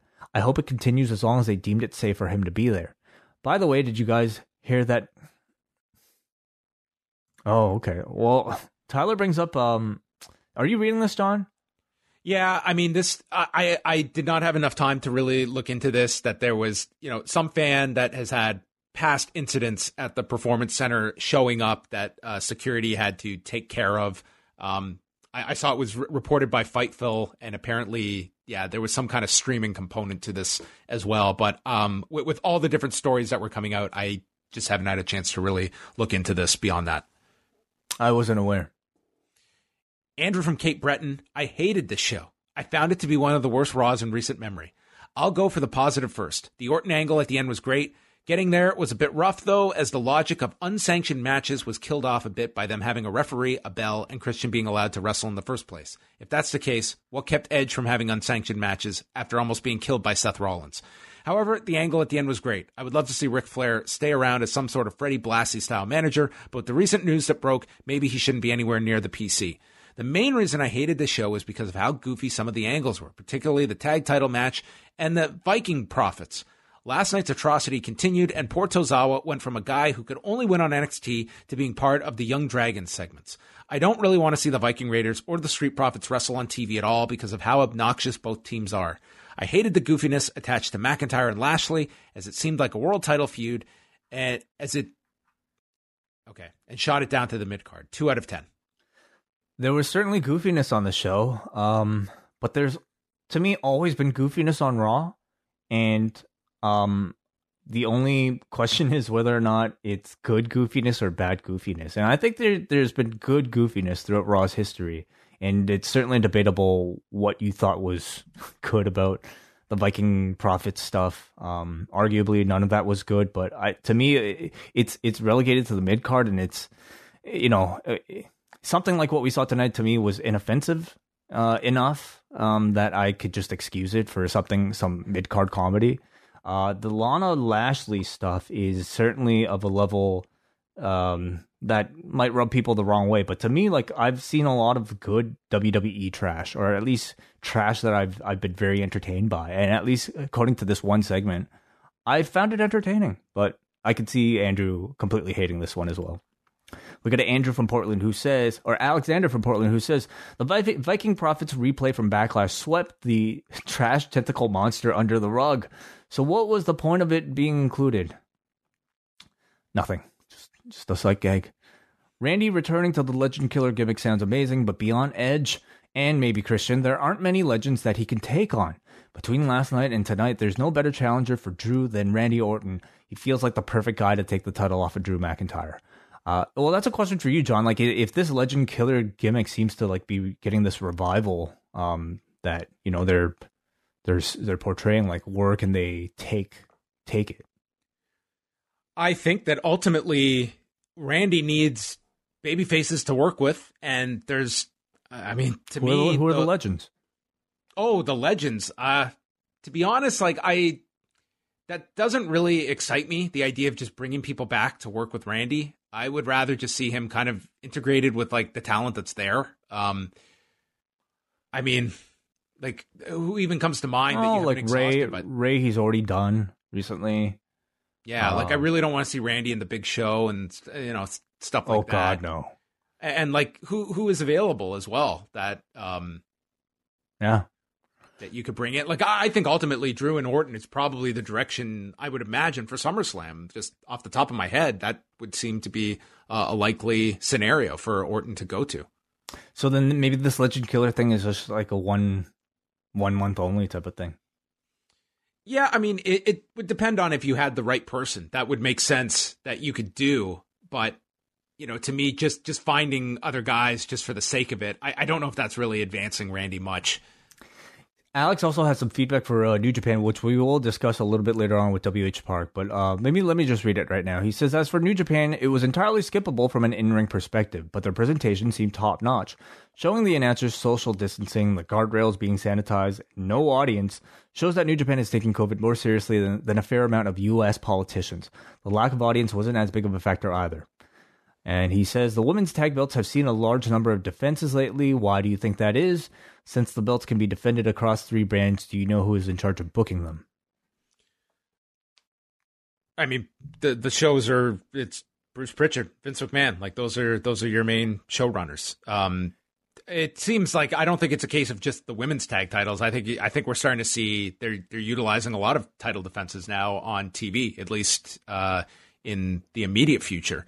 So I think that's Bayley, always been, yeah. Well, I think Bayley and Sasha having the belts is a little bit more high profile than like Alexa and Nikki Cross, for instance. And I mean, there is sort of like that romantic thing of like them, completing what they initially set out to do with taking the belts to NXT. Like on NXT, I really certainly don't imagine like a title change to take place anytime soon. I feel like it's just more of a way to, add their name value to NXT and just essentially to have hot matches. So I don't know how much booking, like, NXT's people need to be involved with. Okay, next up here, we are going to Aaron from Brampton. I really want to see how they executed a potential Christian return. They definitely had me hooked for that. I genuinely thought they'd have someone wrestle in Christian's place, but I'm glad that was not the case. Having Randy beat down a retired wrestler just makes him more despicable. It feels like they're heating Orton up, and it wouldn't shock me if his SummerSlam program was against Drew McIntyre. How would you guys feel about that being the main event program?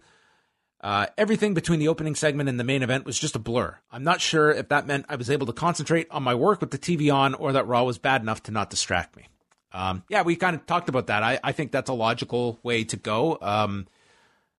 With Drew holding the title and Randy Orton being the most over heel in the company at the moment. Yep. Works for me. We go to Walter from Texas, who says, am I alone in thinking that the end of Raw would have been an ideal time for Tommaso Ciampa to show up and get things going with Randy Orton and pay off their Twitter feud? That's actually a great direction to go in the immediate future, because he does have the connection with Edge, and you've kind of started this thing with Orton. It's not that wouldn't be the worst idea. I don't know if that's really where they are. How many people are aware of that connection? Of Ciampa and Edge? I think that's something you could explain. That's part of like introducing Ciampa and explaining that kind of mentorship. They could. I guess I just, I don't know if that's ever something that they really intended on ever doing, or if it was just them kind of having fun with each other on Twitter. And I don't think it's where they're going, but I'm just saying, if you were looking for a bridge, you could come up with a lot worse options than Ciampa. How do you actually intend that feud to go, though? Once the two of them are actually in the ring, and I mean, if it's just a bridge, Ciampa is going to have to lose, right? Oh yeah, that's where I would see it going. It would be like Orton slapping his thigh and kicking him in the head. Anyway, he says, blah, blah, blah. Yep. Okay. Yep. Last one is Brian from New York. I know it wasn't much of a news-making show, but I was just thankful to have New Japan back in our lives again this morning. Props to their adjustments, from Yano replacing his water spitting with sanitizer spray, Liger being brought to us by Flat Screen TV, and giving us an exciting halftime show full of cleaning. Only part that made me sad was seeing Minoru Suzuki walking around the ring during his entrance and looking upset when he couldn't find any bystanders to punch. I'm looking forward to the Cup tournament starting Tuesday, as the stakes of it should counter some of the silent environment that's been hindering other wrestling shows. Only question coming off Raw tonight, and Ric Flair's sudden injection into the show. Looking ahead to big match possibilities at SummerSlam, what's the better chance of happening? Charlotte adopting Randy Orton's legend killer gimmick and going after Beth Phoenix, or Randy Orton deciding the biggest legend currently around that he could kill is Charlotte, and WWE finally goes ahead with an intergender match? I don't see either of those happening, but certainly not the latter. No, I don't imagine Randy Orton and Charlotte at WrestleMania, or at SummerSlam, I should say. What do you see with Charlotte in the near future? So she is technically a Raw talent, right? Maybe program her as Charlotte kind of like straddles the line of babyface heel that she can work with anyone. Maybe that's a program for Shayna Baszler with Charlotte. It's something new. That's a good idea. Yeah. Like Shayna's just disappeared for the last month, so She's got nothing going on. Yeah, that's a good one. Now that almost seems too big, like for just Extreme Rules. Is that one you say for SummerSlam, or at this point does it matter where they go? You could hold it off till SummerSlam. Another one that's gone missing is Bianca Belair. since that call up where she doesn't even accompany the Street Profits anymore. That's true. Yeah, I believe I saw her on a main event. Main event. Yeah. But she's not like aligned with the Street Profits. At least not on Raw. They can continue that on, but this time on Raw, but they just did it pretty recently. All right. That's all of the feedback. So at this point, we're going to welcome in WH Park to chat all things New Japan. All right. We're going to change gears now and welcome in WH Park as we are going to talk a little bit about Monday's return for New Japan Pro Wrestling after a 110-day hiatus. WH, how are you doing today? Yeah, I'm okay. Watched some New Japan last night, so feel good about wrestling again to some degree. But it was a good show. Yeah, they did kind of the New Year's Dash presentation today where it was a surprise card. And really, this was all about New Japan just putting on a card for everybody. Not one of high consequences, but more or less, hey, we're back. And here is a 3-hour show to just pretty much serve as the prelude for the New Japan Cup. Yeah, and I think, based on like my Twitter timeline, like so many people were so happy just to see anything from this company, whether it's an empty arena, whether it has fans or not, and you just be able to see like your favorite wrestlers from a company that's so beloved to so many people was just such a feel good moment for a lot of people, I think. I was watching and certainly most interested in seeing, what a New Japan version of an empty arena show would look like, what their safety precautions would be on camera. How do you feel they did, WH? I suppose as well as anyone, like you saw the break time in the middle of the show where you saw like people wearing like protective gear, just wiping down, disinfecting the mat and around the ring as well. So I thought that's a nice touch. It's not as jarring as seeing some of the Noah shows where you see all the camera people wearing protective gear and all the wrestlers wearing just their gear. So on that front, like it's good to see, this kind of presentation of like we're doing as best as we can to keep this environment safe for the staff and the wrestlers. So something that like really stood out to me was like seeing the announcers, and when you first tune in, it's a shot of Milano and the play-by-play announcer. I forget his name, but then like right in between them is Jushin Thunder Liger on a TV screen, and Chris Charlton tweeted out that the reason why Jushin Liger was on a TV screen, even though he was actually sitting there next to them all, was so that they could fit all three people into frame while keeping social distancing. And that to me was amazing because on every professional wrestling show that's currently going on in North America, every UFC event, at the very least, even if they are socially distancing, they are coming together for that one on camera at the front. And for New Japan to not even want to give into that, and to instead bring a camera and a TV set to house Jushin Liger simply to like fit them into a shot. To me, I thought that said a lot about how seriously they were taking this. Well, I mean, if you watch other Japanese wrestling shows with commentary, there's, like the announcers will sit apart from each other. Usually there's only two. And like for Noah shows, especially, I've seen like them keeping like about 6 feet apart from each other, the two commentators. And the thing about that is like, in Japan, people take rules very seriously, as you both well know. So like for New Japan to go that extra distance of like, to put Jushin Liger on a TV screen so you can observe social distancing rules is actually very, in keeping with like, Japanese culture. Some of the highlights of the show we had in the main event, Tetsuya Naito, Shingo Takagi, and Hiromu Takahashi defeating Kazuchika Okada and Roppongi 3K. And then we also had the 8-man tag, second from the top, that saw Tanahashi, Kota Ibushi, Yuji Nagata, and Togi Makabe taking on Taichi, Zack Sabre Jr., Minoru Suzuki, and Doki, ending with Makabe pinning Doki with the King Kong knee drop. What were some of the standouts for you on this show? I would say that a lot of this was more so just about seeing a lot of guys that you haven't seen in several months.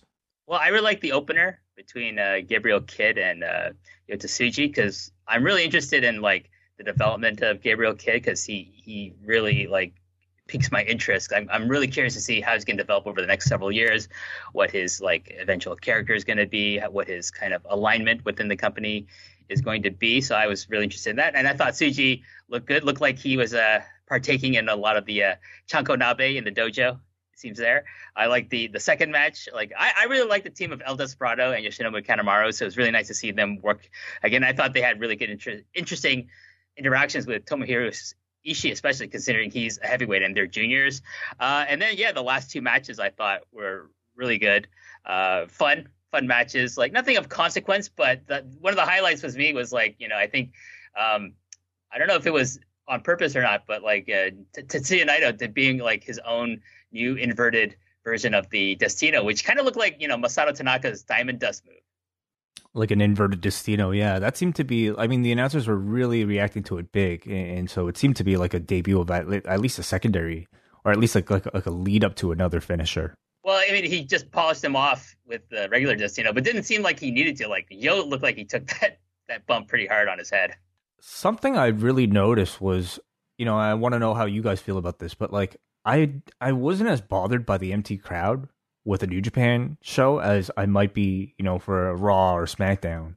And I do wonder why for me that might be. Part of it, I guess, maybe is because I'm already used to empty arena crowds so much. But I do, for me, like, I think the style of New Japan Pro Wrestling, there's always a lot going on. And I feel like it feels a bit more like a regular UFC fight. So that's less reliant on, let's say like crowds, less playing to the crowds in a standard type of, for instance, like a tag team match, that it didn't really bother me. How did you guys feel? I think part of it is that, Japanese wrestling is so expressive in the ring with like making a lot of noises and yelling at your opponents and the such like that. So the wrestlers themselves are creating all this atmosphere and they're being really loud, and they're not pretending that there is an audience here, which is something you see in WB, for example. Also, I think the announcers did an amazing job of just being enthusiastic and just kind of projecting their enthusiasm to the audience at home. And especially Jushin Liger, he is such a treasure for doing this, kind of acting as a commentator, but also as a fan. He did the same thing at the last Korakuen Stardom show before they went on hiatus as well. Like he was, so enthusiastic. He was part of the audience. He substituted, like he was a substitute for the audience. And I think he did the same thing on here, even though he's like, being presented on a video screen as well. But I think both the in-ring talent and the commentators just created this really lively atmosphere that I think really made it stand above, anything you'll see on most American, especially WB broadcasts with empty arena shows. Yeah, I mean, like they certainly like laid it in, and I think the Japanese announcers really added a lot to the presentation. I still feel like I've watched enough empty arena shows to last me several lifetimes over the last 3 months that it's never going to be anyone's preferred option. So I still think it's missing something, and I just found it to be a little jarring when we went from that awesome opening video. And you're just seeing like the Tokyo Dome crowds, and it's like we're back, and then boom, we go into this empty arena, and it was just I almost wish they saved this video for the Osaka shows, because it was such a fantastic video to start the show off with about that they've been gone for so long and now we're returning. Shall we switch gears to the New Japan Cup? Yeah, so that's going to be starting Tuesday morning. We have our 32-man tournament, and it's going to be kicking off with Togi Makabe versus Yota Tsuji, Tomohiro Ishii versus El Desperado, Toru Yano versus the Dark Horse, Jado, and Tomoaki Honma versus Hiromu Takahashi. So, of course, this is going to feature no foreigners, because no one can get into the country save for Zack Sabre Jr., who lives there, Gabriel Kidd, who's in the dojo, and to make up for the absent names, we have junior heavyweights making up a significant portion of the field. WH, what do you think about some of the standout matches in the opening round? And we'll get into some of your picks after as well. I think, like, Ishii and Desperado should be good. Yano and Jado should be exceptionally bad. So there's something to be said about that. In the opening rounds, like, let's see, Nagata Minoru Suzuki, I'm looking forward to that. Ishimori, I think that's one that could go either way as well. Like I expect Suzuki to win, but I could see it, like Nagata and Okada could be really fun in the second round. I don't write that one off. No, definitely. I think they're gonna bring it. Those guys got unreal chemistry with each other and have for like over 10 years. So it's going to be good. And then over on the B side, Golden Aces taking on Taichi and Zack Sabre Jr. in their respective singles matches. I think those should all be good. Sho continues his quest to topple Shingo Takagi. I don't think it's going to happen in this match, but that should be a good match as well. And then, I'm looking forward to Kojima versus Evil because I think this is, when Kojima's put in like a spotlight, position, he's going to deliver. And he's one of the few, New Japan quote unquote dads who can still really go at a high level, I think. I thought he looked pretty good today. He looked in really good shape. Like he looked like someone that's been active during this time off and looked. I agreed with you, Wei. I thought that Kojima did look good today. Yeah, I thought Sonata looked great too. I mean, like today, I think for me, I mean, it wasn't a show that featured a lot of must see matches, but it was just more so for me reminding myself, oh my God, Sonata is this good, Zack Sabre Jr. is this good. Kota Ibushi is this good. Minoru Suzuki is this good. Like I've forgotten, what these guys look like in ring, and today was a great reminder. I even enjoyed like Sonata in the brief little moments that he was in there with Ryusuke Taguchi, and so that might be even a first round match that I'd be curious to see. I think that should be fun. I think they have good chemistry. Like Taguchi, when he wants to be, is a very good wrestler too. So, looking ahead. To the other side of the bracket. So the opening round will be on Tuesday and Wednesday this week, and then they'll have a couple days off before they resume on Monday on June 22nd. And that side, I think, has a lot of the depth of the tournament. We have Tanahashi versus Taichi, Kota Ibushi versus Zack Sabre Jr., Taguchi versus Sonata, and a rematch from last year's Best of the Super Juniors, the opening day of the tournament, Sho Tanaka versus Shingo Takagi. That's going to be an outstanding show with those four matches on Monday's card. That's probably going to be like the best show of the opening rounds, I think. Who do you see advancing between Shingo and Sho? I think the long-term story for Sho is to keep on losing to Shingo Takagi. It's going to be kind of like the Jumbo Tsuruta Mitsuharu Misawa story. I see Shingo Takagi going pretty deep into this tournament, actually. Sho will get when like they're ready to push him as a legit singles. I don't think he's there yet. I think they're still, pushing him as a tag team wrestler right now. So it's not Sho's time this year. I do see the upset with Taichi beating Tanahashi. I don't expect that we're going to get Tanahashi, Kota Ibushi, or another Tanahashi, Zack Sabre Jr. match. So I could see Taichi advancing and probably getting Ibushi in the second round. I can see that as well. I kind of can go either way with the Tanahashi Taichi match and Ibushi Zack Sabre matches, but like I kind of did my picks as kind of like my wish than what I think might actually happen, so in those cases, so I kind of go with Tanahashi, and then Tanahashi would face Ibushi in the second round. And who are your picks for the final set of first round matches on Tuesday? My finals in the whole tournament, or just for let's just look at this. For Tuesday, we have Tenzan Yoshihashi, Yo versus Bushi, Satoshi Kojima versus Evil, and Goto versus Yujiro. Not the most outstanding show, but we'll see what we get on that day. So I would go with Tenzan, Yo, Kojima, and Goto. Okay. Do your brackets include a Tenzan Kojima meeting in the quarterfinals? It does not. No. Oh. Well, why don't you give us a look ahead then? Maybe let's advance a few rounds. Who do you see standing in the who is your final four? My final four are in Group A: Tomohiro Ishii and Kazuchika Okada, and then on the B side is Kota Ibushi and Hiroki Goto. And then winning the whole thing. Winning the whole thing, my man Hiroki Goto. Goto, wow! This is WH Park making these predictions. This is not just anyone that we just picked to make these selections. Of course, the infamous tournament of 2018 with Zack Sabre Jr. running the table. If Goto does this, then I think WH once again on top of the New Japan Cup pick mountain. What would be Goto's path for you? Goto beats Kojima, he beats Tenzan, and he beats Ibushi, and then he beats Ishii in the finals. That's my path. The thing with why I picked Goto is I really think about, like, are they going to waste a real big money match on an Osaka-jo Hall that's only 1/3 full? I don't think so. I think, the fact that they're going to have fans allowed to be in the building is going to really, sell a lot of tickets, if not sell out what they're going to make available to the fans, right? So I don't think they're going to waste, Naito versus Okada, Naito versus Tanahashi, Naito versus, any Ibushi or anything like that for that kind of a show. I think they're going to wait till they're able to have a higher capacity for their audience. So Goto's a safe bet. Like, Goto will be a good match. Goto's not wasting a money match necessarily. Also, it doesn't hurt Goto. It's never a bad thing to push Goto to some degree, in something like the New Japan Cup. And he is really Mr. New Japan Cup, isn't he, though?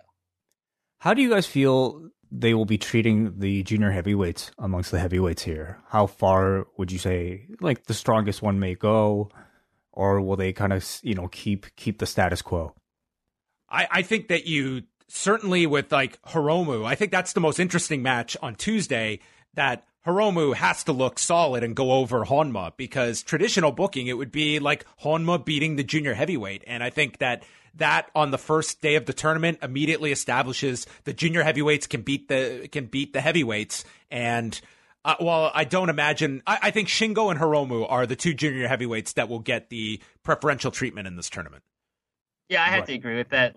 Takahashi is such a megastar regardless of what weight class he's in.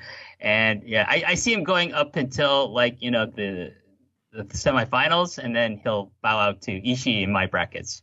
Mm-hmm. Yeah, I could see that, where I don't see any of them going to the finals, but I could see Takagi and Hiromu going at least a little bit deep, to your final 8, maybe even 4. We'll see. So there you go. That is the New Japan Cup. In terms of the Osaka shows, WH, what are your thoughts on New Japan's strategy to open up the Osaka-jo Hall to 1/3 of the capacity, which is not a small number? That's still around 4,000 people. Are you expecting, the capacity to be met of New Japan testing their limits of fans coming to these shows? Yeah, I think these shows are going to sell out, to be honest with you, because I think there's such a hunger for to go to a live event.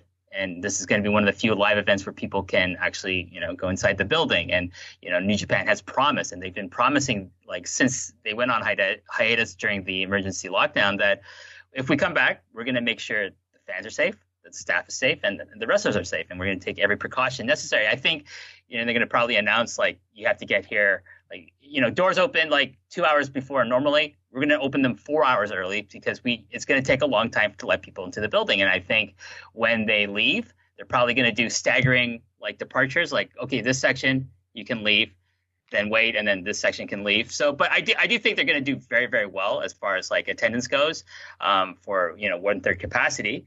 Also, I think Osaka is a really good strategic location to draw from different parts of Japan, because they're kind of in the middle of Japan. You can draw from Tokyo, from Yokohama. You can draw from Fukuoka, from Ishikawa Prefecture, and from Nagoya area, and from Shizuoka area where I live. It's a really good central location for all these major metropolitan areas that to take the bullet train or whatever to go to Osaka to see the show. Do you have any indication on how long it might take for other regions to open up? For crowds? For crowds, I don't know. I don't know what's going to happen in Tokyo, just because, there's always new cases of infection in Tokyo happening almost daily. Not to alarming degrees, but still enough where I would be very cautious about opening up Tokyo. But I mean, that's not to say other companies are running Tokyo with some limited number of fans, from your small indies to your bigger companies like Noah and what have you. So, Tokyo's pretty much open. Other regions, it's depend on those prefectures. I think they're putting it in the hands of the prefectures, with guidelines from the federal government. I have no idea. Like, just for me, like, I'm still waiting for, my work to reopen, to be honest with you. So I don't know what's going to happen with wrestling per se, but Tokyo and maybe like Osaka are going to, kind of be the places to go to watch live wrestling. Well, WH, I want to thank you for stopping by to give us your predictions and some of your thoughts on New Japan's resuming their shows this week. We'll definitely be back before the tournament's up with a new post-Pro Res. We'll definitely get you back before the Osaka shows. And can you let our listeners know about your very successfully new launched series, the long and winding Royal Road, that has just been met with tremendous praise since you dropped episode 0. Yeah, it was like really nice to see a lot of positive feedback for the prologue episode with Joseph Moncilio, where we look at the creation of the Triple Crown Heavyweight Championship, the most important title in the history of All Japan Pro Wrestling. And I'm really excited. I've got like some future guests lined up. I've already recorded episode 1. It's going to be sent up to you guys soon. I just need to get another file from my guest when he's ready to send it to me. I'll upload it to you guys. But yeah, I won't say who it is. We'll keep that a secret for now. But it should be a treat for some of the fans of post wrestling. Very familiar person to our listeners here. And I'm excited. Like I'm gonna get around to recording my profile episodes. Like the first one I'm gonna do in the next several months is going to be on Mitsuharu Misawa. I have a guest in mind for that. I talked to that person. I said, would you like to do that? And they said yes. So I'm excited about that. And it's just, I almost wish, John, I was doing this weekly, but then I thought about it and I thought, no, actually, I'm glad I'm doing it only monthly. Work smart. That's the key. Longevity. That's what we want. Quality, not quantity, right? Oh, it's always quality from you, WH. The Brock Lesnar schedule. Yeah, that's if only I got the Brock Lesnar money, but that's neither here nor there. Can I just say one thing? One thing I didn't miss from yesterday's show, like I was like, please, I could have done without, and that's like the Bullet Club and their shitty gear, like Ichiro with his trash bag, Gedo with his stupid fucking hat, and most especially Jado with his stupid fucking bandana, his stupid fucking t-shirt, his stupid fucking kendo stick, and especially those stupid fucking skeleton pants. Could have done without those. They could have stayed on hiatus, and I wouldn't have missed them. Fuck that guy. Fuck Jado. Okay, thank you to W.H. Park for joining us, and that's going to wrap up a monstrous edition of Rewind to Raw, complete with more news, Wei. Are you ready? Oh my God, more? Can you handle more? So coming off what I had mentioned earlier about the tapings being not happening on Tuesday, Dave Meltzer reporting that the plan is for all key members of the staff that work the shows, as well as all the talent, to be tested on Tuesday, which would be the first COVID-19 testing the company has done. So, same as what I had been told, that they will be doing testing, but that's for all talent. So a good sign that they are at least conducting their first COVID-19 testing for everybody. So that's at least one. Unreal, honestly. Like I know, yeah, it's a positive, but it's also just insane because they've done so many shows. They're 3 months into this. Oh man, yeah. But anyway, okay. So anyway, that's the latest in WWE land. But that's going to end the show off. But coming up this week, man, we've got some great shows coming up, including Tuesday night. It is our Avengers Endgame panel. Myself and Wei are going to be joined by Nate Milton and Brent Chittenden to break down Endgame. That's right. Yeah, I'm looking forward to it. Certainly, it's the culmination of 2 years of podcasting that John and I started way back, and it'll be a big discussion. I look forward to talking about it with you and two of the most knowledgeable people I know about the MCU, in Brent and Nate. And you know what, John? I'm gonna breaking the news just keeps coming here. Oh, just bring it. We are going to debut a brand new post-wrestling t-shirt on this show, and we will announce it then. Well, I kind of announced it here, but we'll officially launch it when I launch the podcast. So, yeah, we'll get everybody's reaction, perhaps, on the show. So there you go, everyone. That will be up for all members of the Post Wrestling Cafe Tuesday night. Then we've got Rewind to Dynamite on Wednesday, along with Up Next, Rewind to SmackDown Live for all patrons on Friday, and then a new Rocky Maivia picture show coming out on Saturday. G.I. Joe 2 Retaliation is on the bill on Saturday with Nate Milton. Awesome. A lot of Nate. For those of you who want to listen to our thoughts on the latest edition of The Last Ride, John and I will be talking about that on Rewind to SmackDown on Wednesday. Rewind to Dynamite on Wednesday. Rewind to Dynamite. They all blend together at the end. All right. That's it for the show. Thanks to everybody for listening. Tons of stuff that we had to get to on tonight's show. We'll speak with you on Tuesday night with Avengers Endgame.